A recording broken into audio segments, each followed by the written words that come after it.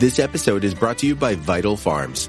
Isn't it bullshit to have to question where your food comes from? At Vital Farms, you can trace your pasture-raised eggs all the way back to the source, the pasture.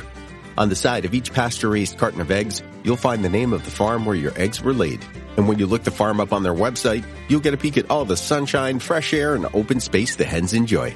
Learn more and find out where to buy them at vitalfarms.com. Vital Farms, keeping it bullshit-free. Reboot your credit card with Apple Card, the credit card created by Apple. It gives you unlimited daily cash back that you can now choose to grow in a high-yield savings account that's built right into the Wallet app.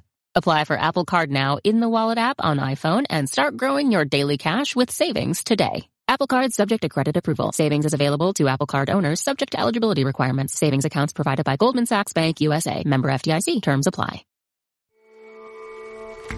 I'm Jason Palmer, one of the hosts of The Intelligence, The Economist's daily current affairs podcast. The Economist's award-winning shows make sense of what matters, from our special series on China's president to our weekly podcasts on business, technology, and American politics. Our journalists provide fair, in-depth reporting on the events shaping the world. Search for Economist Podcasts Plus and sign up to our free 1-month trial. It's time to say goodbye to hold music and say hello to fast customer support with Service Cloud. With trusted AI and data working together, you can skip long wait times and deliver efficient, personalized service right away, all while keeping support costs low and more customers happy. Reimagine your customer support with the #1 AI CRM for service. Learn what's possible at salesforce.com/products/service. This episode is brought to you by Klaviyo, the platform that powers smarter digital relationships. With Klaviyo, you can activate all your customer data in real time, connect seamlessly with your customers across all channels, guide your marketing strategy with AI-powered insights, recommendations, and automated assistance. Deliver experiences that feel individually designed at scale and grow your business faster. Power smarter digital relationships with Klaviyo. Learn more at klaviyo.com/Spotify. That's KLAVIYO.com/Spotify. Welcome to the Human Capital Innovations Podcast, your go-to source for personal, professional, and organizational growth and development. We hope you tune in often for all things people management, organizational development and change, organizational leadership, and social impact related. Maximize your personal and organizational potential with Human Capital Innovations Podcast.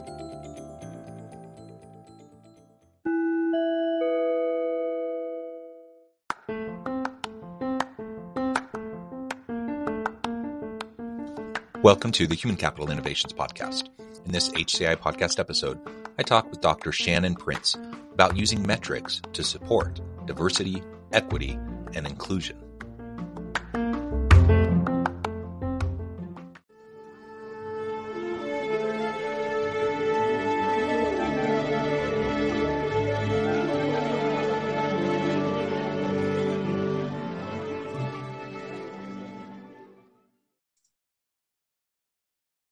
Dr. Shannon Prince, welcome to the Human Capital Innovations Podcast. Thank you for having me. Yeah, it's a pleasure to be with you today. You're joining us from New York. I'm here south of Salt Lake City in Orem, Utah. And today we have an opportunity to discuss diversity, equity, and inclusion. So we'll be exploring that from a lot of different angles. But I do want to hone in and focus on using metrics to support our DE&I efforts within organizations. As we get started, I wanted to share Shannon's bio with everybody. Dr. Shannon Prince is an attorney and legal commentator. She earned her doctorate in African American Studies and her master's degree in English from Harvard University's Graduate School of Arts and Sciences, her law degree from Yale Law School, and her bachelor's degree from Dartmouth College. She drafted best practice language on policing policies for the National Initiative for Building Community Trust and Justice, represented plaintiffs in CCGEF versus REL, a high-profile landmark education adequacy lawsuit, and is currently representing the Cherokee Nation in their lawsuit against pharmaceutical distributors and pharmacies for their role in the opioid crisis that the tribe is suffering. She is a member of her firm's Diversity Council and is a legal counsel on Legal Diversity Pathfinder. Her writing has been published in The Hill, Transition Magazine, Science, and Jezebel, among many other venues, and she has a book on anti-racism forthcoming from Routledge called Tactics for Racial Justice. What a tremendous background that you have. It's a real honor and a pleasure to have you as a guest on the podcast today. Anything else you want to share with listeners by way of your background before we launch on in? No, thank you. I appreciate that introduction. Well, wonderful. So let's dive right on in and look at the importance of diversity, equity, and inclusion. I think this is a topic that gets discussed a lot. I think most listeners probably recognize and understand the importance of DE&I efforts and the value of diversity in organizations and all the connections in the research that shows how, from a business case perspective, a greater diversity, equity, and inclusion drives a whole range of positive organizational outcomes and better decision-making and innovation and better bottom line performance. All of those things are true.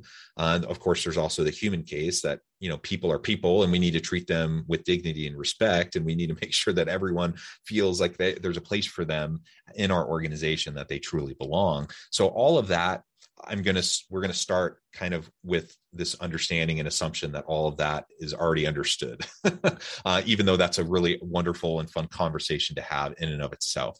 But going from there, let's talk a little bit more specifically about anti-racism with the George Floyd moment and just all of the social strife and upheaval that's been that we've seen in the U.S. over the last, really for a very long time, but certainly over the last 18 months, it has kind of been at a heightened level. I think, why is it important today for organizational leaders to genuinely and authentically focus on anti-racism efforts within their organizations? Well, one reason I think this moment is unique is because there's momentum that can be harnessed.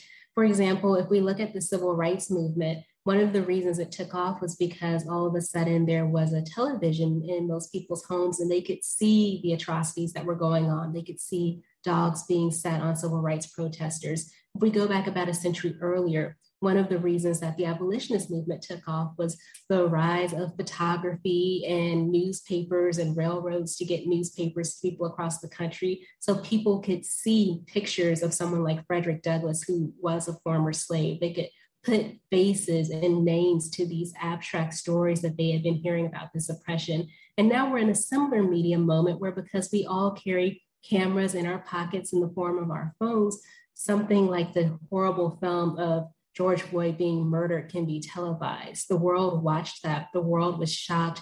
We're having this new civil rights moment, and leaders need to take advantage of that to make real change while the iron is hot. Yeah, and I think part of it is the momentum, right? Like you said, and leveraging the moment to make meaningful, sustained change. I also think about just the role of leaders in organizations in creating a space for their people to process all of this that's happening. So, I'm a middle-aged, straight, cisgender white dude. So I have all the privileges and, I'm not really part of any of those marginalized groups. And so I can try to empathize and I can try to understand and recognize what people are going through. But the reality is that's not my lived experience. And so I can't fully understand it.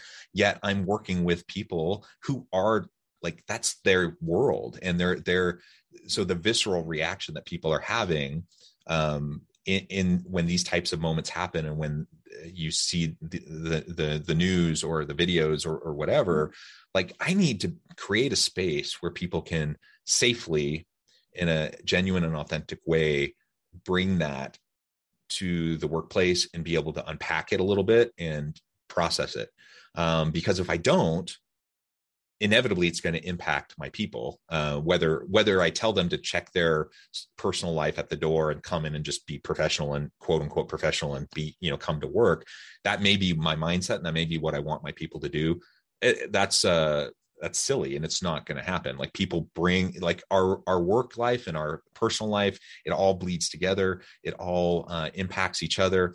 And if someone is deeply troubled and struggling with, say, racial injustice in the country, and there's no way for them to deal with it, of course that's going to impact them, that's going to impact the team, that's going to impact the organization. So how do we both build off the momentum of these types of moments, but also provide the support within our organizations and our teams for those who might be part of these marginalized populations that are struggling in these moments? So in the anti-racist community, we often talk about being colorblind and why you don't want to be colorblind, because if you're blind to color, then you're blind to mistreatment based on color. But I also say it's important not to be color mum, to not be afraid, to not be silent about race and racism. And that can look all sorts of ways. So for example, a while back, there was a hate crime at a synagogue. And I reached out to one of my Jewish colleagues and just sent her an email saying, I'm thinking of you at this time. And then when George Floyd was murdered, she reached out to me.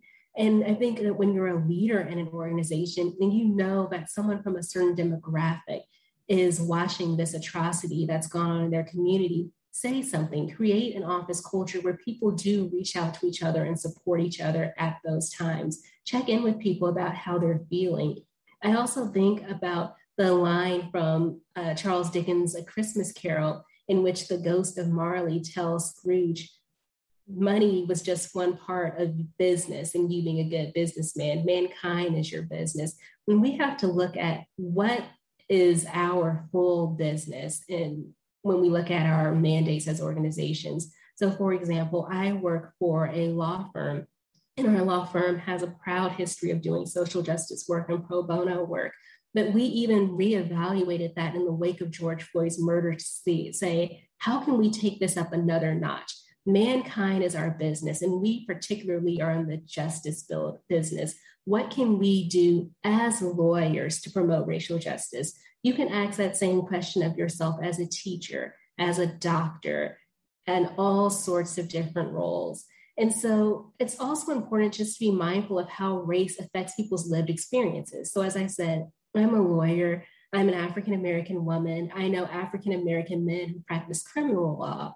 And a very common experience among African-American male criminal lawyers is walking into the courtroom with their white client, who is the defendant, who is the suspect, and having the judge assume that they, the Black lawyer, are the suspect and that the white client is the lawyer. And so just being mindful of the fact that other people, based on their demographics, may be experiencing things that you aren't experiencing and supporting them through that, trying to mitigate against it, not being color mom any more than we're not being colorblind. Yeah, I think that's very well said. And one of the things that I know you talk about in your work is this idea of doing a racial justice audit. Can you tell us a little bit more about what you mean by that and how leaders might go about conducting that within their organizations? Sure. So I think these audits need to be both quantitative and qualitative. What I mean by that is, first, you want to look at the demographics of who is in every role of your organization. Now, some companies are actually required to do this by law. They have to fill out EEO-1 reports. But even if you don't, you should still look at this data and you should make it public as a way of holding yourself accountable and allowing clients who want to support diverse businesses to find you if you have great results. But you want to make sure, for example, that people are not underrepresented based on race, and also that people of color are not concentrated at the least prestigious levels of your organization. Now, sometimes people say, well, I can't find any purple ballerinas to hire for my organization. Well, sometimes that's the case. Sometimes it's a recruitment issue. Sometimes maybe you're not reaching out to historically Black colleges and universities or tribal colleges and universities or Hispanic serving institutions. Sometimes it's the way you're marketing yourself. You're relying on your employees' word of mouth. And if you have predominantly white employees, because of de facto segregation, they're more likely to have predominantly white social circles. So the word may not be getting out to communities of color. And sometimes it's an issue of the pipeline and reality where they're just, people of color are underrepresented in the field. But even that's not an excuse. You can participate in efforts and organizations designed to diversify the pipeline. So the first thing that you want to do is just look at where you are in terms of how the demographics of your organization match the demographics of your community. That can be your local community. If you are an organization that maybe has a footprint in one town, it can be the nation if you are an organization that has offices nationwide. And then you want to do a qualitative audit as well. So, for example, you want to have someone who is in a leadership role listen to people of the affected demographic. So at my firm, for example, in the wake of George Floyd's murder, one of the senior partners sat down with all of us African-American associates for a listening session. Now, the reason it's important for a person in a leadership role to do this is, first of all, it signals that the organization sees racial justice as important. And secondly, a person in a leadership role has the formal authority to make any necessary changes based on what comes out in the listening session. Now, you can do these one-on-one. You can take about an hour with each person. You're going to do it in a private place, and you're going to do it during the workday, because when you're asking for people's experiences in your workplace, they're trying to make the workplace better. And so that's not something that you should do on their personal time. That's something that they should be compensated for. Or you can have people gather as a group. In that case, you want to allot, at least 2.5 hours, and you probably want to be a trained outside moderator just to make sure that the conversation remains civil and on target.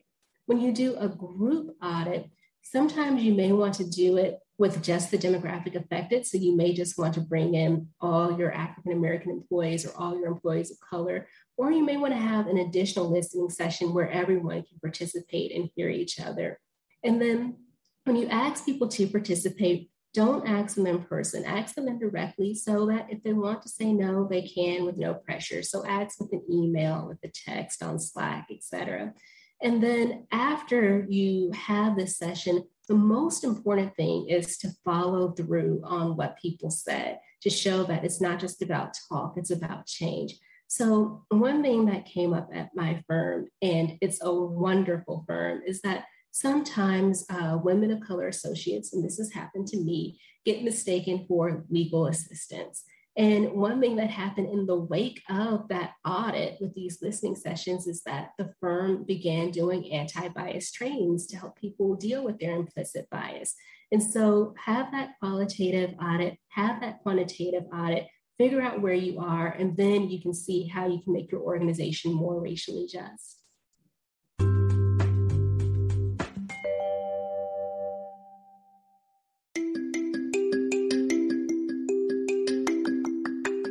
I'm excited to announce the publication of my new book from HCI Press, Bluer Than Indigo Leadership: The Journey of Becoming a Truly Remarkable Leader. Early in my adult life, I learned about an Asian proverb that translates as bluer than indigo. If you think about the color indigo, it is a brilliant, deep, and vibrant blue, what some would call the bluest of blues. To have something that is bluer than indigo is rare and truly remarkable.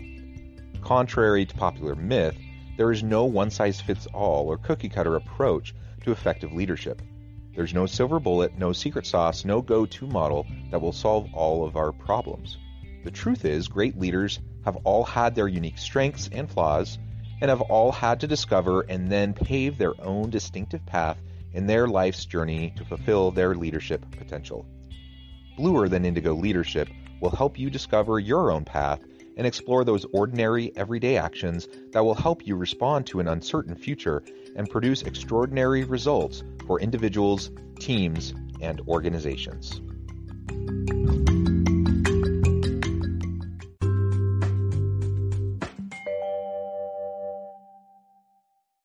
I love those ideas. And unless we really know where we're at, it's hard to set goals and to start to move the needle in improving the situation, right? And so having this ongoing assessment is just really key to making sure that, again, we're holding ourselves accountable and we're making sure that we're making steady progress.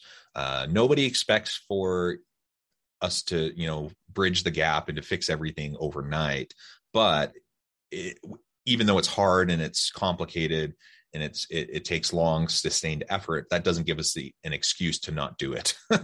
And I feel like that's often how the conversation goes in organizations and among executive teams and among leaders is, an acknowledgement that, yes, this is important, but also, yes, this is incredibly messy. It's incredibly challenging. We're not really quite sure what we're doing or how to do it appropriately or effectively. We're worried about how all of this is going to be perceived and blah, blah, blah, right? All of these things. And so what many organizations end up doing is, whether it's their intention or not, they kind of undermine their own DE&I efforts because they're really just giving lip service to it.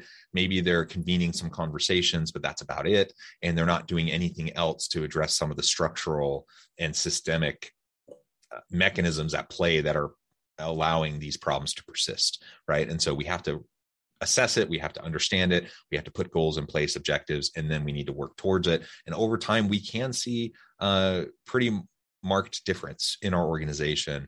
And I think that's what most leaders are going to say they want, but it's not enough to say it. You have to actually do it, and you have to put it forward as a priority with, in terms of what you're saying to your people in a consistent way, but also the time, the energy, the money, the resources that you put behind it. Absolutely. And hearing what you say reminds me of the fact that you have to have what are called SMART goals. So in organizational leadership, we talk about SMART goals that are specific, measurable, assignable, realistic, and time-bound.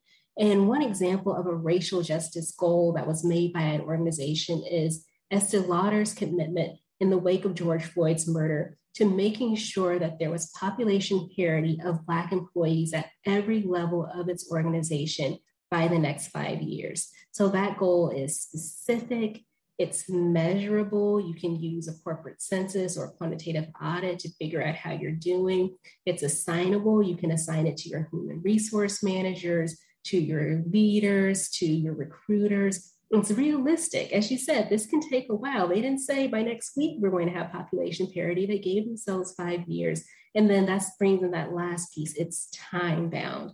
But guess what? Once Estee Lauder made that commitment, within the first 5 months, they had doubled their Black hiring. Yeah, and the tremendous marked improvement, right? Just because you're aware of where you're at, where the gaps are, and then having a SMART goal in place to figure out how you're going to try to tackle it and to achieve it. Very good, very good. One more thing I thought we could explore together. You kind of referred to it already, or at least the idea of convening groups to provide support in times of particular struggle. But there's also this idea of affinity or employee resource groups. How can what are those exactly, and why are they important? How can they be utilized to support DE&I efforts in organizations? Sure. So affinity groups or employee resource groups, as they're also known, are wonderful resources.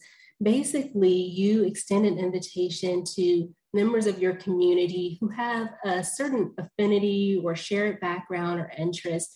It can be maybe African Americans or Latinos or women or people with disabilities, veterans, and you bring them together to interact with each other and empower each other. And so you may do things like group mentoring within your affinity group where, say you're a law firm, and this is one thing that my firm does in our Asian and Pacific American affinity group. We have partners who do group mentoring. So they each take on a few of the Asian and Pacific American associates, and they break them down. So it's about 3 to 4 people per mentor, meet regularly over Zoom, and just give advice about how to succeed in a law firm. And that advice is culturally coded because it touches on things such as how to use your background as a resource, how if maybe you speak an Asian language, you can be pursuing clients abroad, but also how to mitigate against stereotypes that may affect Asian people. And I'm familiar with this group because my father is a Black man of Chinese descent, so I'm also a member of this affinity group. But for example, Asians often hit the bamboo ceiling where they're considered good at completing tasks, but not having the authority or the confidence to be leaders. And so if you have an affinity group that's based around the needs of a certain community, you can teach people how to mitigate that. You can say, there's this stereotype of Asians as quiet worker bees. So you have to mitigate that by being assertive, or you may tell women, that there's a stereotype of women as just prioritizing family over the office. And so it's important to assert your commitment to leaning in, whatever it may be. And then also, those groups promote things like resources that are available for the community. Maybe there is a fellowship available for early career people who in the medical field who are retraining from being Army veterans. Maybe there is a conference for Latino pediatricians. Maybe there is some career development program for deaf teachers. They make sure that people understand what resources are there for them. And then also they produce resources. So they may produce a Black history program for the whole organization, or they may be involved in recruiting more people of their demographic to the organization. Basically, they just become a hotspot for tools and techniques to bring people in, to help them stay, to help them rise, to help them thrive. Yeah, I really, really love that. Great ideas, some really specific, relatively simple things that we can start to do as we're trying to improve the DE&I efforts within our organization and the context that marginalized populations might find themselves in as they're trying to work in different organizations. And I really appreciate your legal background that you're bringing to this, as well as just the broader social justice background. And I, again, coming back to your bio from the beginning, you have such a tremendous scholarly and academic pedigree in terms of your doctorate and master's degrees in African and African American studies at Harvard, Yale Law. I mean, so wonderful. Your expertise is clearly something that we should all be looking to as we're trying to grapple with these difficult issues. And I would encourage listeners to reach out and get connected and to pick your brain if they're trying to figure out how to do this better within their organizations. As we get close to time to wrap up, I just wanted to see if you had any other thoughts around how leaders can make sure that opportunities are being extended in racially just ways within their organizations, how we can better support equitable mentorship and any of those kind of related issues. So the first thing is to be aware of what's called affinity bias. People naturally seek out and aid those who remind them of themselves. And often what reminds you, what you see in someone else that reminds you of yourself is their race and gender. And so in organizations, the senior roles disproportionately in America are held by white men. And often those white men, when they are looking for talented people to mentor or sponsor, they may think that they're doing so in a non-discriminatory way, but they often disproportionately nurture younger white men. And so just be aware that that may be a factor. Track who you mentor. Metrics are so important. And so when you are looking for a mentor, you're looking for someone to extend a new opportunities to, look at all the junior people, analyze their performance, and think, I would have mentored John because he went to the same fraternity as me, and he golfs and I golf, and I see a lot of myself in him. But Tanya over here is also really talented. I want to make sure I'm not overlooking her. Make a list of the people you've mentored in the past. Have they disproportionately been from one race or one gender? Be cognizant of that, and then diversify it some. And then also, organizations shouldn't leave mentorship to chance. So don't just let people kind of find mentors and let mentorship happen. It's wonderful if it does, but don't rely on that. Assign people mentors when they come into the organization. That's not going to result in an artificial relationship. Assign people based on things such as what they have in common. So at my firm, I have a master's degree in English. I was assigned to a published poet who has a doctorate in English. I'm a young woman of color. He is a middle-aged white man, and we got along swimmingly. Or assign people based on what they have to offer and what they need. So one partner or senior person might say, I'm the first person in my family to have this job. I had no clue about what everyone else seemed to know when I first took it on. I know how to nurture someone who's a first generation person. So that when that young first generation person comes to your office, you would pair that person with that partner. And then when it comes to sponsorship, some organizations are beginning to use dashboards where instead of just thinking about who do I feel is ready for this big, ambitious, glamorous opportunity, you can look on a dashboard and see these are the people who are qualified. These are the people who have done X, Y, and Z in the past. They're capable of it. And someone who may not have even been on your radar might be worthy of that opportunity. So technology can help us too. But the main thing is you just want to be using metrics and tracking what you're doing and not just leaving it up to good intentions. Yeah, very well said, Shannon. It has just been a real pleasure talking with you today.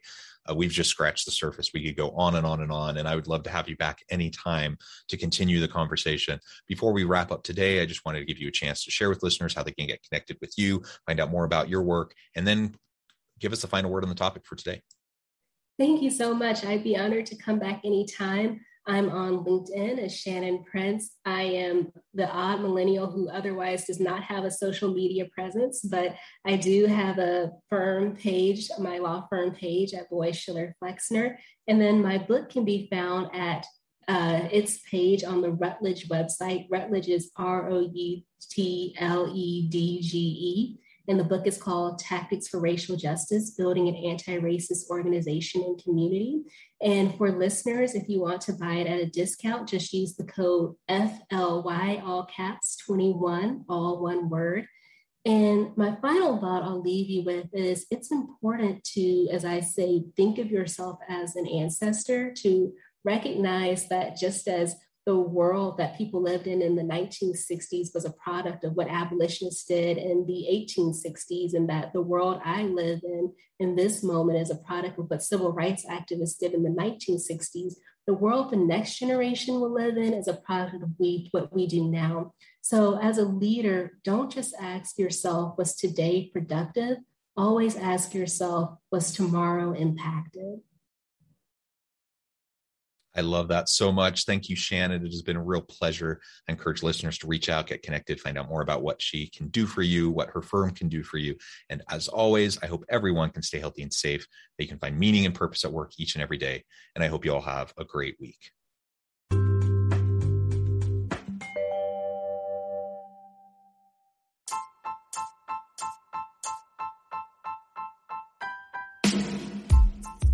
The alchemy of truly remarkable leadership. Ordinary, everyday actions that produce extraordinary results. Consider how the nature of work has shifted over the past 50 years. With increased globalization, rapid technological advancement, and the shift in economic composition, the average job of today looks very different than the average job of 50 years ago. What will the jobs and organizations of tomorrow look like? Moreover, what does this all mean for organizational leaders? What are the core competencies and capabilities of organizations and their leadership that are prepared for continued disruption and geopolitical and socioeconomic shifts? Regardless of what the future holds, increasingly, leaders need to be socially minded, data-driven, decisive, champions of talent, and disruptors of the traditional notions of leadership, teams, organizations, and work. The alchemy of truly remarkable leadership will help you to explore your own leadership competencies and capabilities and consider ways to apply and implement them into your workplace and personal life.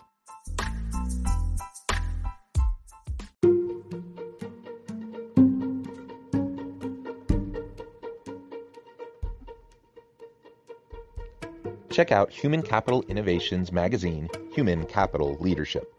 Human Capital Leadership is a free, interactive e-magazine with the mission to help individuals, leaders, and organizations find innovative approaches to maximize their human capital potential.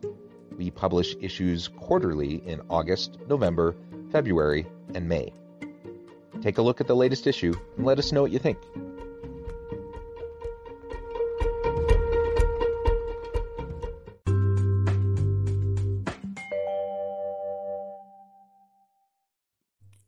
Thanks again for joining us for this episode of the Human Capital Innovations Podcast.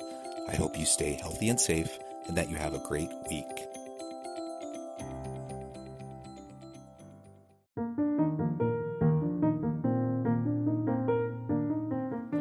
Check out our new weekly LinkedIn newsletter, Alchemizing Human Capital, exploring industry trends via original research and interviews with executives and thought leaders from across the globe. We look forward to having you join us.